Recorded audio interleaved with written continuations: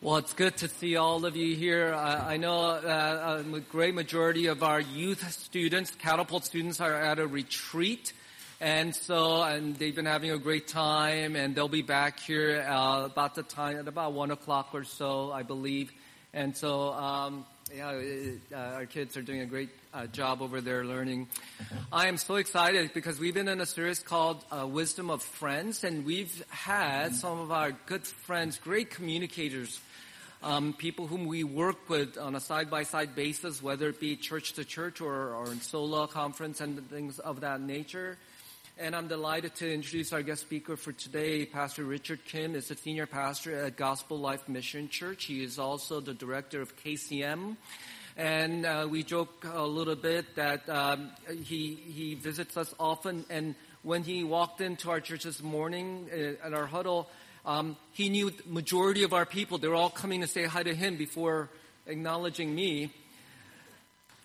And that I know a lot of the people here are indebted to Pastor Richard Kim spiritually, whether it be at the church that he was ministering at, or at the parachurch he was at, or just as a guest speaker periodically. Every time he's come here, I've been so blessed.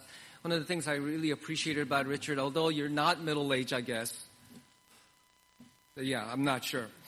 He claims he's not middle-aged. I think he is. That he still has the energy of a college student going on missions, whether it be to Cambodia or Greece during the summer, whether it be hanging out and doing late night debrief meetings with college students and the such. And he has an energy, a passion about the gospel and about missions in a way that I know so few people have. And so I'm so excited and delighted to introduce Pastor Richard Kim. Would you warmly greet him as he comes up?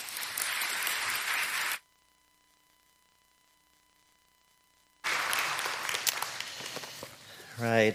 Well, greetings from Gospel Life Mission Church. That's my church, to you, Living Hope. And thank you so much to Pastor Steve and to all the elders here that have given me the great honor and privilege to share God's word with you guys. It is true, there are some weeks where I spend more time here than I do at my own church, which is really weird and bad.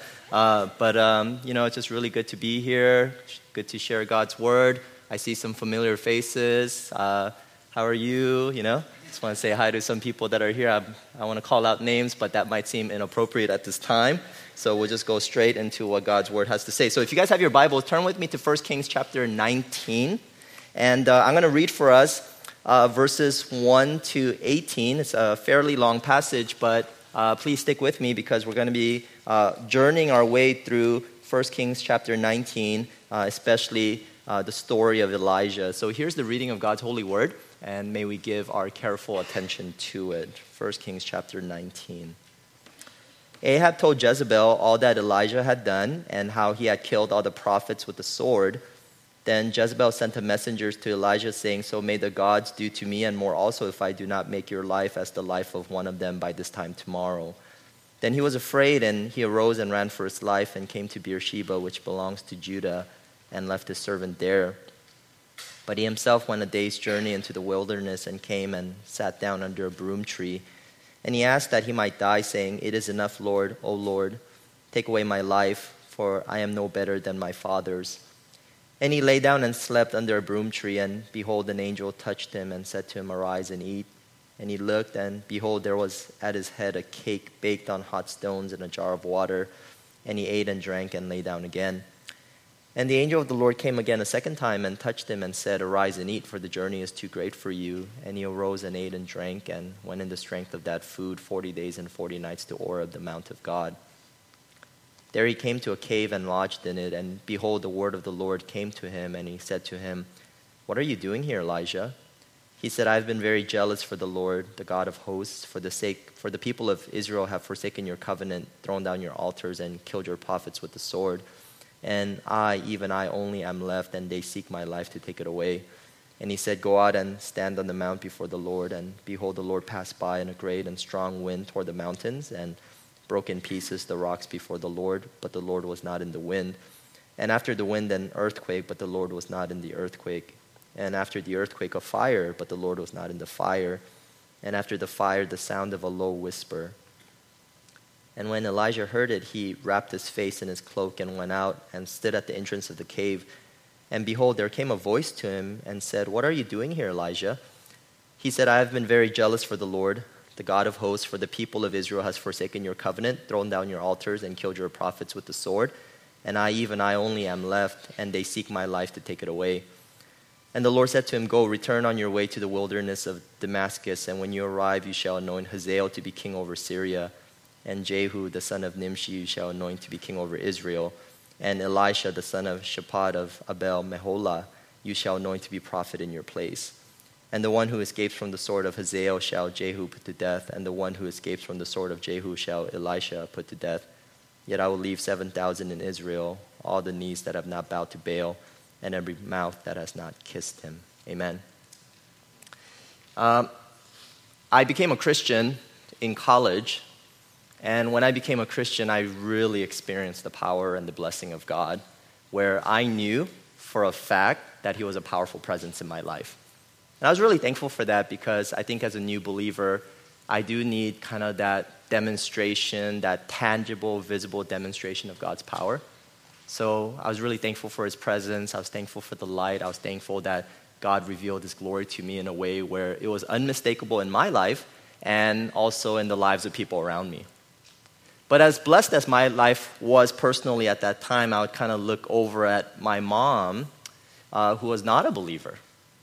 And I remember just praying for her, like every single day. I would just pray for my mom every single day. And I felt like my prayers were in vain. Because every time I looked over there was darkness. Even though when I looked over here, there was light. I had an opportunity to go to Greece this summer. So I was there with the ministry of KCM for about a month. And as I was there with KCM, we did a prayer ministry, because one of the ministries that we worked at in that neighborhood is a string of brothels called the White Light District, where there's just a white light and you just see men going in and out to have sex with prostitutes. So me and my team, because our hearts were so broken by that, we would pray. Every day we would walk around, do a prayer walk around that neighborhood, and at the end we would pray. And we prayed. We were there for 27 days, and I want to say we prayed almost every single day for God to change these houses of sin into houses of worship, to lead these men into repentance, and to deliver and to redeem and to free these women. And as we were praying, we received a lot of blessings in Greece. We got to work with refugees, and we got to do a lot of good ministry where people were coming to know the Lord, and where people were growing in their faith in the Lord. So there was a lot of light in this area. But then I would look at the White Light District. I would look at the brothels that are there. And then I would ask myself, well, there's a lot of light here. The presence of God is very powerful here. But Lord, why does it seem like over there it's so dark? Why does it seem like over there it's so silent? Why does it seem like you're working powerfully here, but it doesn't seem like you're working powerfully over there? You ever have those questions in your life? Right? Where when you look at your life, you're thankful to God for certain areas where He's really blessed your life. Where you look at your career and you say, Lord, thank you so much for the way that you've blessed my career. But then you look at your marriage and you say, Lord, I wish your presence and your power was more evident and visible. You look at your friends and you look at this one friend and you're like, man, God, every time I pray for this friend, a lot of good things are happening, and I just thank you for your ministry in my friend's life. But then you look at another friend who seems to be drifting away from the Lord, and no matter how much you pray, no matter what you do, it seems like the presence and the power of God is silent. You ever experienced that before? You know, as a church pastor, when I look at my church, there are some areas of my church where I'm really thankful for, where I look at the presence and the power of God in that area of my church, and I just really want to fall on my knees and give thanks to God for His powerful work in that area. However, as a church pastor, I look at different areas of my church, and I ask God, I say, God, why does it seem like to my visible eye and to my understanding that in that area, it doesn't seem like you're working as powerfully as in that area? Lord, what's going on here? Aren't you God over everything? Like, do you pick and choose your spots? Or are you a God who is at work in every area of our lives? You see, that's the point and the message that I want to deliver to you today, Living Hope. Because when you look at 1 Kings chapter 19, for us to understand 1 Kings chapter 19, we have to understand 1 Kings chapter 18. And in 1 Kings chapter 18, basically is a showdown between Elijah and the prophets of Baal. If you've grown up in the church, you probably heard this story where Elijah comes to the prophets of Baal and he says to them, if God, let's see whose God is true. If your God is true, let all of Israel worship him. But if my God is true, let all of Israel worship him. And we said, we're going to find out whose God is real by setting sacrifices, and whatever fire comes down from heaven will display whose God is true and whose God is real. So the prophets of Baal go first, and they're just going crazy. They're like in a frenzy. They're in an uproar. They're going around. They're slashing themselves, hurting themselves, and it's just silent. Just silent. And then Elijah, he's, for a lack of a better word, I hate to say bad things about Old Testament characters, but he's kind of like a jerk, So, Elijah's like, what's wrong with your God, right? Is he sleeping, right? Your God must be weak, right? Someone needs to go wake him up. Like, he's just really being sarcastic. Can you imagine a godly Old Testament figure being sarcastic, right? So he's doing all that, which makes him go even more crazy. And then finally, nothing happens. Elijah gets up and he prays to God, and he says to God, he goes, God, let everybody know that you are true. Let everybody know that you are real. Let everybody know that you are powerful and you are present by bringing fire down, and let everybody know that I'm your servant. Fire comes down. All of Israel sees this, and they confess, God is true. Yahweh, he is the one. Now, we, in our experience of God, tends to think that God only operates that way. That God is only present, that God is only powerful, that God is only working if God gives a visible, tangible demonstration of that power to our eyes and to the eyes of people around us. But you know what's really interesting about 1 Kings chapter 19? God completely flips the script. God shows us after chapter 18 that he is not limited in the way that he works, but that he is working even in the silence, and that he is working even in the darkness. And that as his people, we should have faith and trust in him. So let's go to chapter 19. We see that right after the showdown with the prophets of Baal, Jezebel makes a confession. She basically says, Elijah, if this is the last thing I do, I'm going to kill you. Look at verse 2.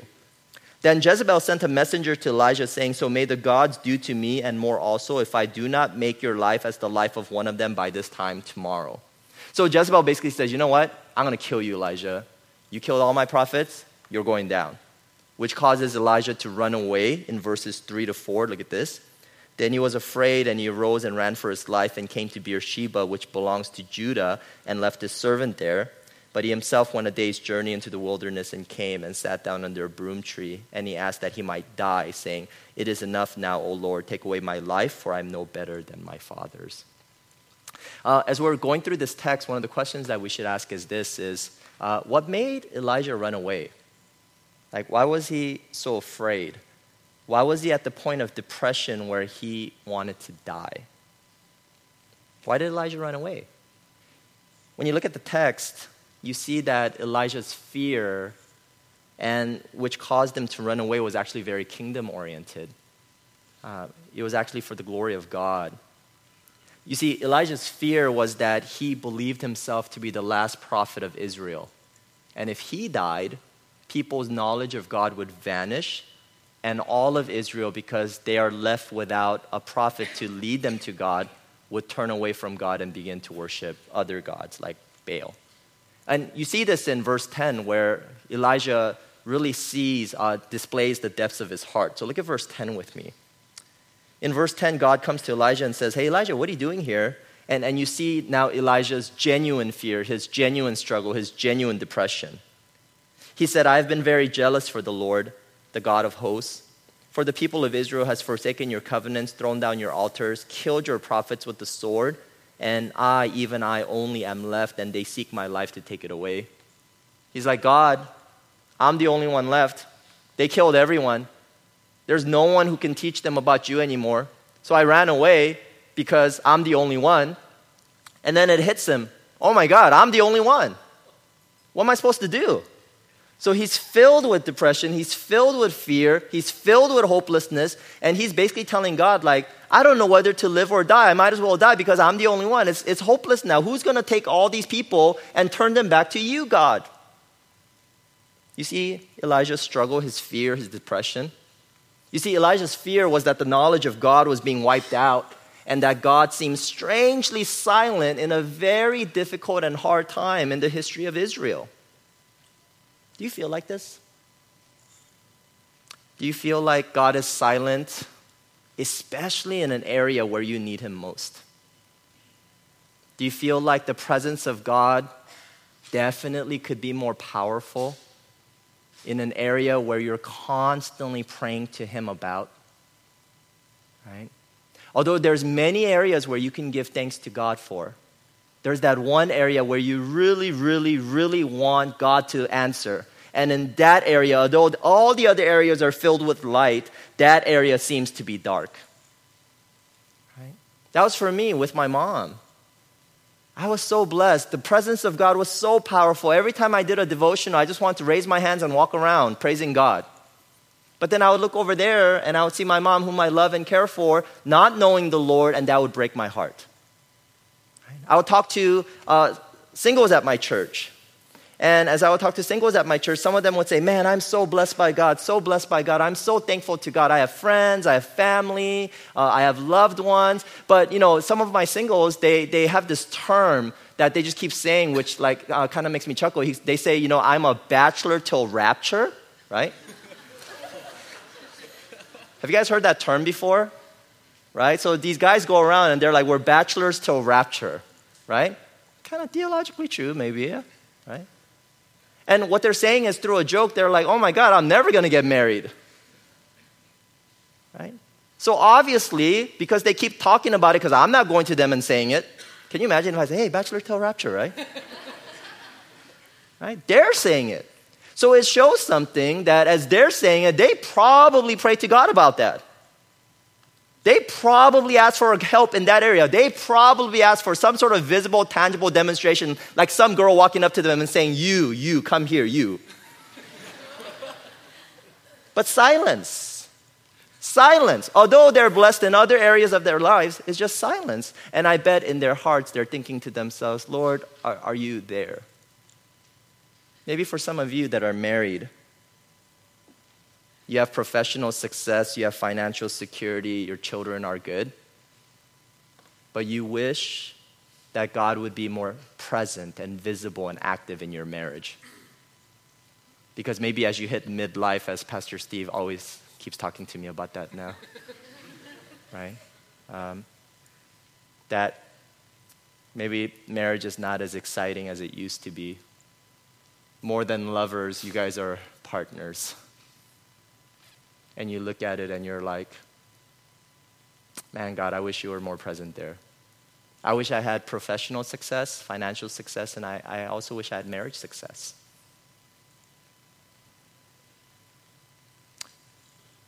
Is what Elijah's going through, are you going through that? When God's power needs to be displayed the most, does he seem most absent? Even kingdom-minded people that are here. If you get to know me, I'm a big missions person. I don't know why, but every time I talk about missions, I want to cry, which is really weird because I've never cried watching any movie in my life, right? Every time my wife cries, I look at her, I go, it's fake, right?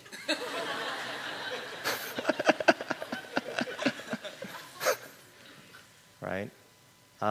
But then I talk about missions and I just get these tears in my eyes. And there's times where I pray for missions. I pray for unreached peoples. And I say to myself, Lord, you're so present here in Orange County. but where are you? Like, where are you in Syria? Are you present there? Sometimes I pray for campuses, and I say, Lord, you're so present in Biola.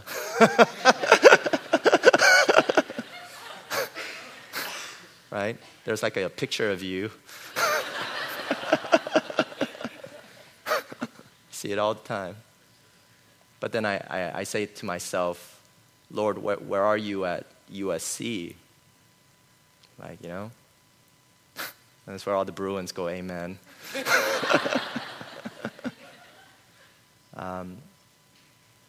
know what I'm saying? Right? Where's God? I have guys at my church that struggles with certain sins, and they pray hard. They pray hard for these sins to get delivered, and God just seems so silent. And I've heard one guy say to me, where is God in my struggle with my sin at this time? Even though God is so present there. So this is how Elijah felt. So he runs away, prepares himself to die because he's lost hope. And this is where God shows up.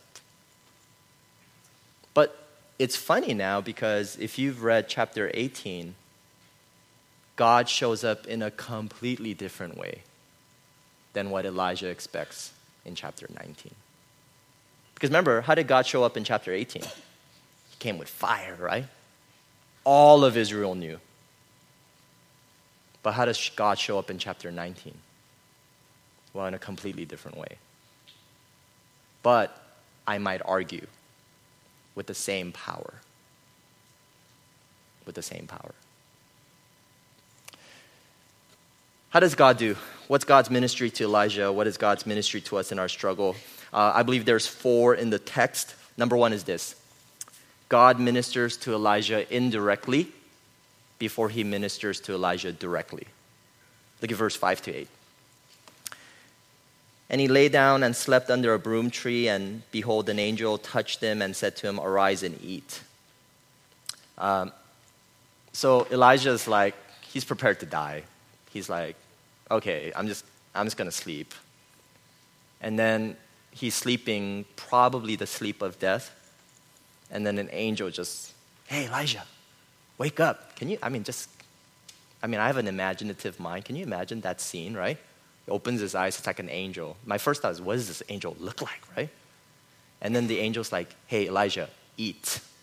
And there's water, right? And there's bread, right? Jar of water and a cake. Actually, not bread, there's a cake, right? How awesome is that, right? Right? A cake and water, right? And I imagine to myself, how awesome must this cake be, right? And wow, finally, holy water, right? And you know what's funny is, I bet Elijah was thankful for the cake and water, right? But is that what he really wanted? Right? He prays to God, he goes, help me. And deep down in his heart, what he really wants is, right, for there to be more prophets, for God's name to be honored and glorified, for all of Israel to follow Yahweh. And then the way God answers is he doesn't answer any of that. He doesn't answer any of Elijah's deepest heart's yearnings. Instead, God gives him cake and water. Isn't that really interesting? Right? Where we come to God, right, and we're like, God, help us with this, and God is like, well, yeah, I'm going to help you with this, but I'm going to help you in other areas. I'm going to help you indirectly before I help you directly. Right?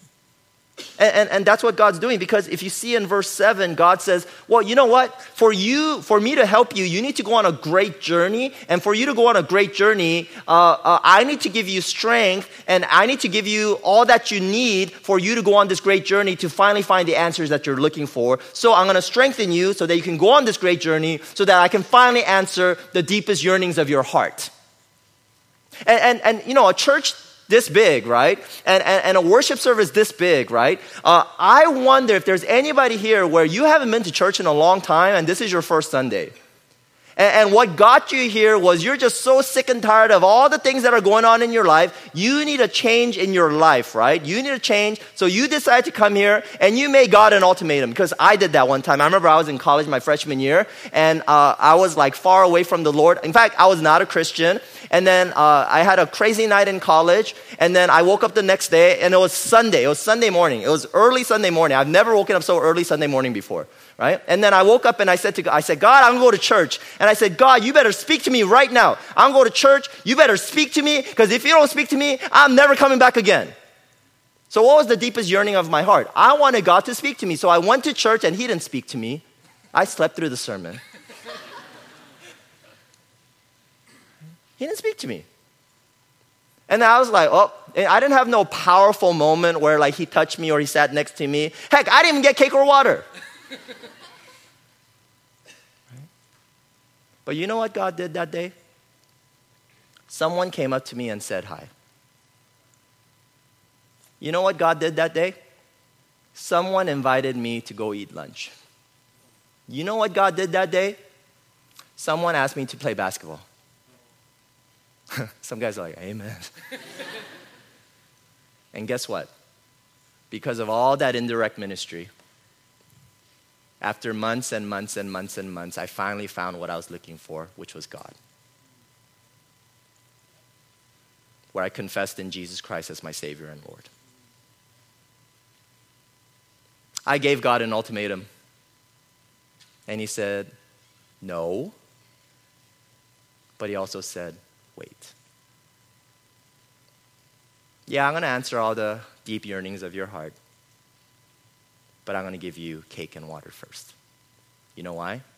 Because you're about to go on a great journey with me, and you're going to need strength. So, anybody here, you did one of those crazy confession things like I did, right? Keep coming back, okay? Keep coming back. Yeah. God doesn't work like that. He works the way he wants to work. The second way that God works is God changes Elijah's narrative.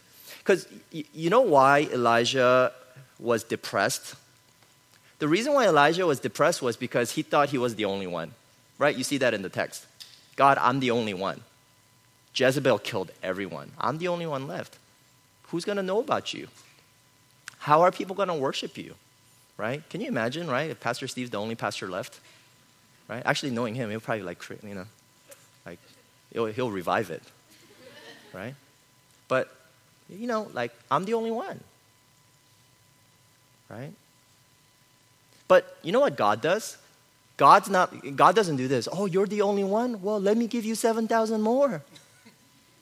God doesn't do that. You know what God does? He changes Elijah's narrative. Because Elijah, what you believe about this circumstance or this situation is not true. It's not true. I know you think you're the only one. You're not the only one.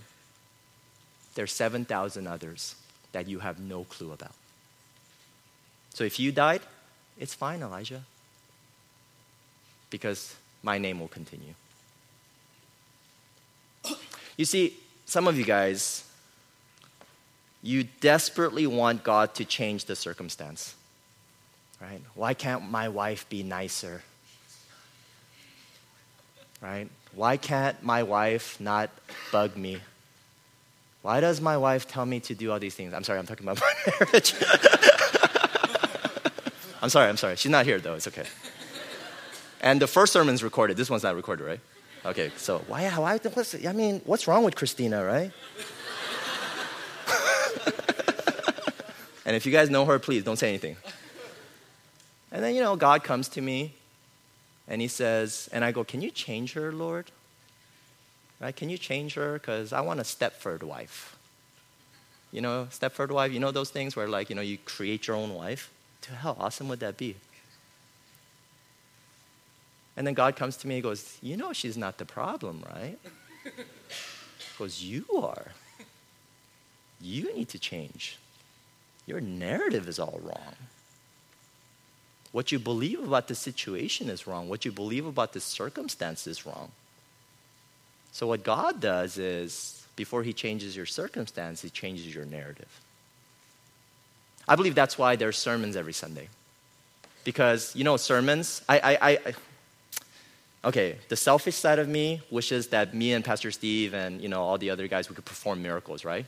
What's your circumstance? You have no money? $1 million, boom, right? I wish we did that. But what do? You have no money? You are rich in Christ.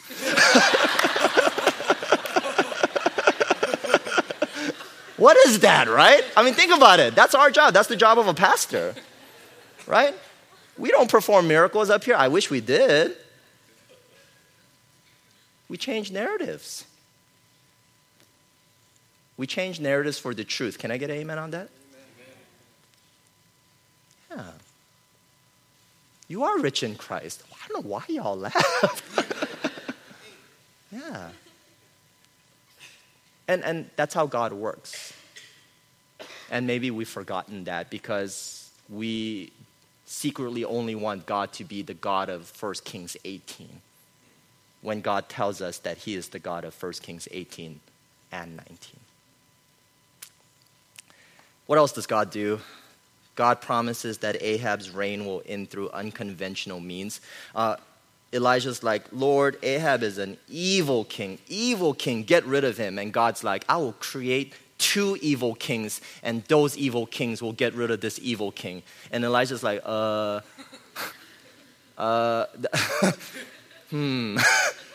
Right? When I read this text, I was like, whoa. Right? God's like, I will use evil to destroy evil. Right? It's like weird. And then last is, what's really funny is, and this is where it gets really interesting. God ministers to Elijah in such quiet and undetectable ways. Because remember chapter 18, right? Elijah's like, God, show yourself. Boom, fire. Unmistakable. Everybody saw it. Now, Elijah in chapter 19, he's basically saying the same thing, right? God, show yourself. And there's this weird sequence of natural disasters or catastrophes or calamities, or I don't even know, right?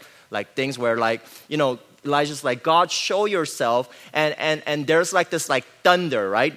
Where it's breaking the mountains in pieces. Think about that. Elijah's standing there. There's a crazy wind that's just breaking the mountains in pieces. And Elijah's like, oh, God is finally here. And the Bible clearly says he is not there. He's not there. Second, right? There's, what else is there? There's an earthquake, right? There's this crazy earthquake. And the Bible says he's not there. And then the third, which is the climax, there's fire. I bet Elijah's just like chapter 18, he's here because the fire came down, right? You know that song, Fire Come Down? Sometimes he don't come by fire. So Elijah's like, yes, the fire's here. Bible clearly says he's not there. And then there's this quiet, undetectable breeze. Right? Quiet, undetectable breeze. Or a sound of a thin silence. And the Bible says this, and there was God. Interesting, huh? What do we learn? God himself ministers to us sometimes not in big flashy ways, but in quiet and undetectable ways. You see, Elijah thought that the knowledge of God was disappearing in Israel. Elijah believed that God was not present because of all the evil that was going on. And God was showing Elijah that in the midst of the silence, the evil, the darkness, the suffering, he's still present working to bless. Maybe not in big flashy ways like he did in chapter 18, but through quiet, hard to detect ways that are unconventional and sometimes make no sense. Which leads me to this point, and this is for you now. See, that's the Bible story. That's the theology, that's the doctrine. This is for you now. Do you believe that? Do you believe that in your life? Do you believe that God is present in your marriage, although he seems silent? Do you believe that God is present in your fight against sin, although he seems silent? Do you believe that God is present in your friend, although he seems silent? Do you believe that God is present in different parts of the ministry here at Living Hope, although he may seem silent? All the way to, do you believe that God is present and active, working among the darkest areas of this world where people don't know Christ, although it seems like he is silent? Because that's what this text is teaching us, right? That's what this chapter is teaching us. That God is present. That he is present. And if you believe this truth, what would your life look like? Practically, right? What would your life look like? Guess what? You'll keep praying. You won't give up praying. Right? If I could use a young term, right? As an old middle-aged guy, right? You'll keep grinding in prayer, right? You'll grind, right? Only word for grind I knew was coffee beans until I hung out with millennials. Right? You'll grind in prayer. You won't give up. Yeah, I know you've been praying for this for several years. But you won't give up. Because you believe God works in the silence. You will obey.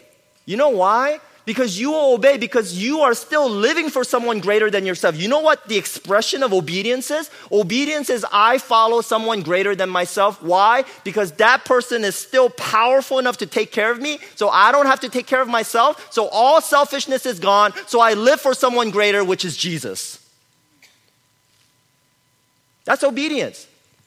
You know what else? Worship. Worship. You'll worship. Which expresses hope in God that whether you give or take away, my heart will choose to say, blessed be the name of the Lord, because although he may not be visibly manifest at this time in a powerfully tangible way, he is still working and he is still powerful, even in the silence. My prayer for Living Hope is that you guys would be a people of prayer, obedience, worship, and hope. Let me end with this. I went to Greece this summer in July, and our main ministry was to minister to the refugees that are there. And we actually work with two major ministries, which is a church called Agape Christian Fellowship Church, which is really interesting because this is a church primarily run by Afghani Christians. And it's a place where once Muslims become Christians, this is the church where they disciple them. Where their leaders, their ethnic Afghan leaders, vibrant community, Bible studies going on the whole week, music classes, English classes, prayer meetings. I joined them for a prayer meeting one time, and I literally thought the prayer meeting, I was prepared for a 1 hour prayer meeting. We prayed for like 3 hours. And it's not like one of those, like, like there's guitar, like you can sing songs, It's like we're all just in a circle and we're just praying. And one guy literally is praying like for 30 minutes in Farsi. I was like, and he's just praying and praying and praying. Such a vibrant community, such a vibrant life, such a vibrant church filled with every single person used to be Muslim, now is a Christian, loving Jesus, dedicated their life to Jesus, and their main goal is to bring other Muslims to Christ in the Lord. So I'm like, God, you're present here. You are present here, Lord. And then we work with kind of another ministry. It was called the Samaria Feasting Center, where it's the place where like people come to get food, native, ethnic food that they've been missing and craving. So they come, they hear the gospel, and it's the place where it's kind of the first point of contact for Christians, and it's the place where they get saved. And the pastor there, his name is Pastor Philip, and I asked him, I said, hey, since you guys have been in existence, how many people have come to know the Lord through this ministry? And he said, since we've been receiving refugees, we've had 200 baptisms. Praise the Lord, right? Because he will not feed you unless he preaches the gospel to you. I mean, I don't know about that, but it's working. Okay? I mean, he's a hardcore Korean man, so, it's like no food, no physical food, no spiritual food. Like he said something like that. And then he looked at me and goes, preach. All right. Right? And he had 200 baptisms. The last Sunday we were there, he's like, you want to come to the beach with me? And I'm like, that's kind of weird. And he goes, no, for baptism. I'm like, oh. Right? And he went to go baptize a whole bunch of people that became Christians through his ministry. And I'm like, God, you're present here. You're present here. But, I'm a little greedy because I started asking questions about the refugee camps. The place where they go, where there's thousands of them. And I said, are you present there? If I could use an illustration from one of my favorite movie series called The Lord of the Rings. And if you haven't seen that, I rebuke you in the name of Jesus. Right? I know God is present in Gondor. And I know God is present in Rohan. But is he present at Mordor? Right? So I started asking questions to the missionaries, and I said, hey, is there any ministries going on in these refugee camps? And all of them were like, no, you can't go in there. They won't let you in there. And I'm like, well, you can't go in there? He goes, yeah, these are all NGOs. They won't let any, evangelistic activity happen in there. And I'm like, oh. And then I'm like, can we just go in? Right? And then they're like, no, because they're very antagonistic. They find that you're a Christian. They're going to get really mad at you, and they might do physical harm. I'm like, oh. And I'm like, well, but can we go in? And then, they're like, no, you can't go in because, And then they're like, no, you can't go in because, even if the believers are in there, they don't want to be identified as believers because once they're identified as believers, they'll get persecuted. And I'm like, oh. And, obviously, I'm like, well, God's present here, God's present here, God's not present there. And then randomly, I met this, this tiny little lady named Kunmi. Used to be a nurse in Switzerland, heard about the refugee crisis, bought a one-way plane ticket to Greece. And she's been ministering here for 3 years. I just randomly met her. She's just standing there. I'm like, Asian, right? I was like, hey, how's it going? And she goes, I'm like, I'm a missionary. I'm like, you're a missionary? And then we started talking. I'm like, what do you do? And she goes, I go into the refugee camps. Really? And then, my second question was, can you get me in there? She goes, yeah. She goes, bring 6 people. My team was 15. I said, okay, I'll bring 6 people, right? I picked 6. And then she goes, don't forget your passport. I said, okay. And then these refugee camps, they're like hours away. So you got to take a subway and just go a long way because they just put them in the outskirts of Athens. So we finally make it to the refugee camp, me and 5 other people. I'm excited, right? Never been there. What the heck is going on? What's it look like? And then she looks at me and she goes, did you bring the passport? And I'm like, oh my God, I forgot the passports. And then one of my teammates gave me the dirtiest look I've ever seen in her life. And I'm like, oh no, because of me, we're not going to get in. And then she was just like, no, it's okay, let's pray. I'm like, okay. So we pray, right? And I'm like, oh God, please help me, right? And then she's like, yeah, we come on Saturdays because that's where the guards, they're not as observant. And I'm like, huh? And in my mind, I'm like, are we sneaking in? And then she's like, yeah. And then we bought some watermelons. We bought 6 watermelons. And then we broke up into 2 groups. She goes, you lead one team. She goes, I'll lead the other team. And then there's like this open door. Actually, it's not even an open door. It's like a broken fence, right? And then she goes, you walk down that way. It's like this main street, right? And I'm like, where are you going? She goes, it's okay.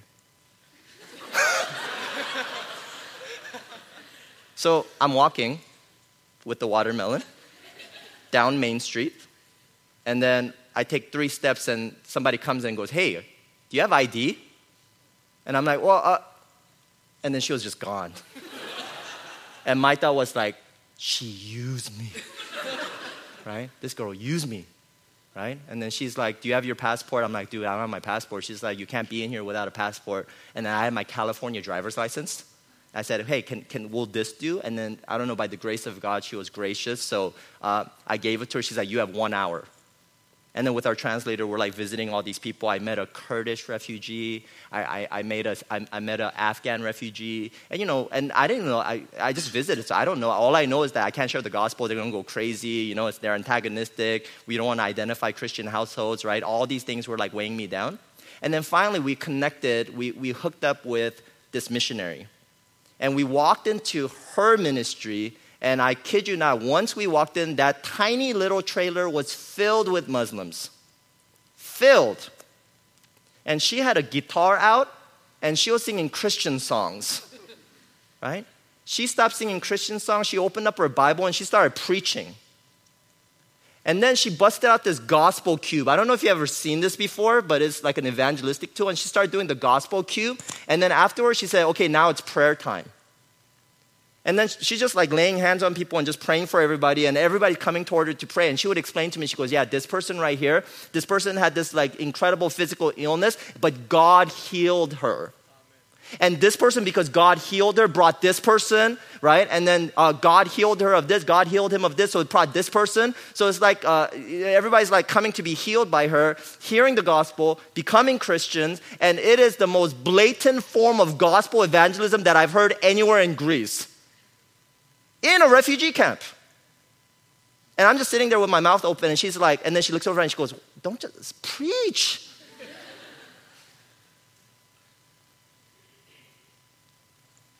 And I was thinking to myself, wow, God is present in Mordor.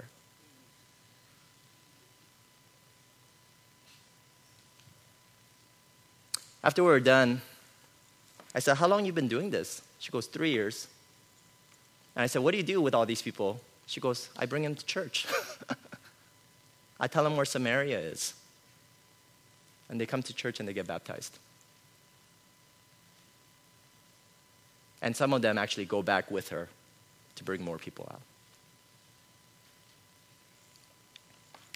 And then she said this to me. She said, I know the physical sufferings of these people are great. But she looked over at me and she goes, Richard, never forget that their spiritual sufferings of being separated from Jesus is greater. We must share the gospel.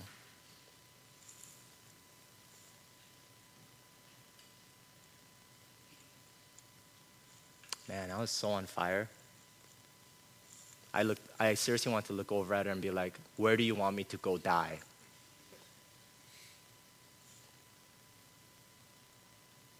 God is present everywhere.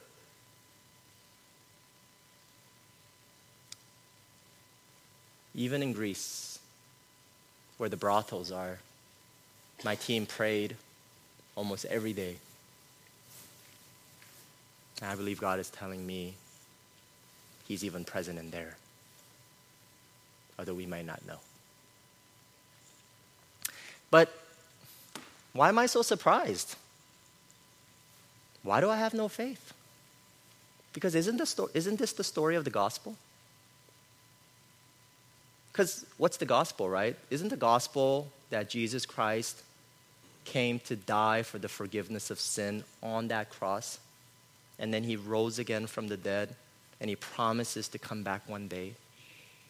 And when He does, that He will renew everything, the heavens and the earth. And for those who place their faith in Him, not only have this forgiveness, not only have this adoption, but they have the hope of a new life in a new place that is incomparable to the old life and the old place. But there's one aspect of the gospel that we tend to minimize or forget, which is, when Christ died on the cross, there was Good Friday. And then when Christ rose again from the dead, there was Easter Sunday. But what about Silent Saturday?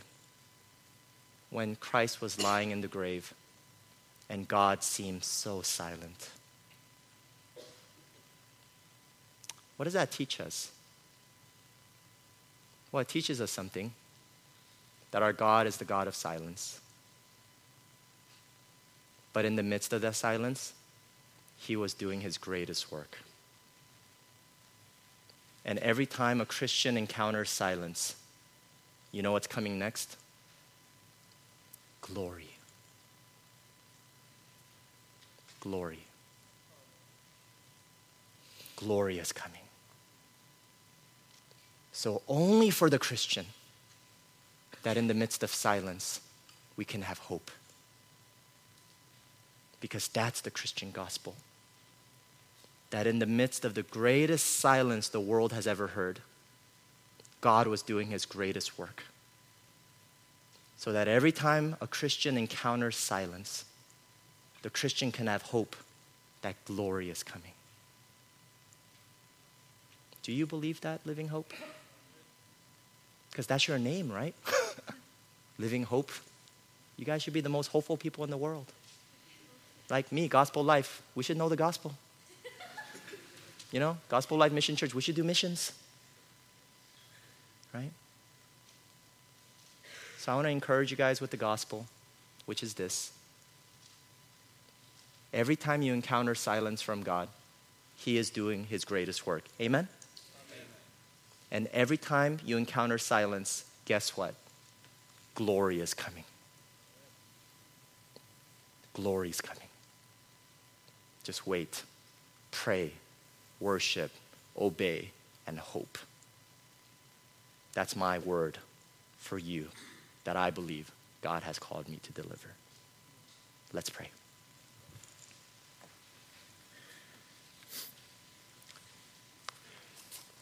Father, we thank you that you are a God who works in a myriad of ways.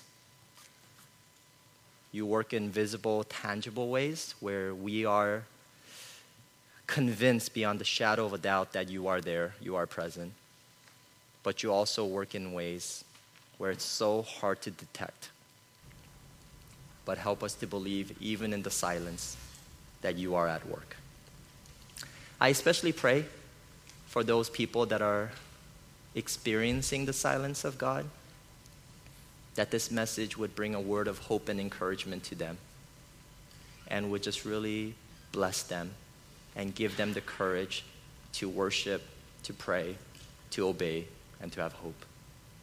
So thank you that you are a God that is always present, always at work, that you are a God that will never leave us nor forsake us. Receive all the glory, and may you let us know that every time we encounter silence, that glory is coming, and we can't wait to behold that and to marvel at it.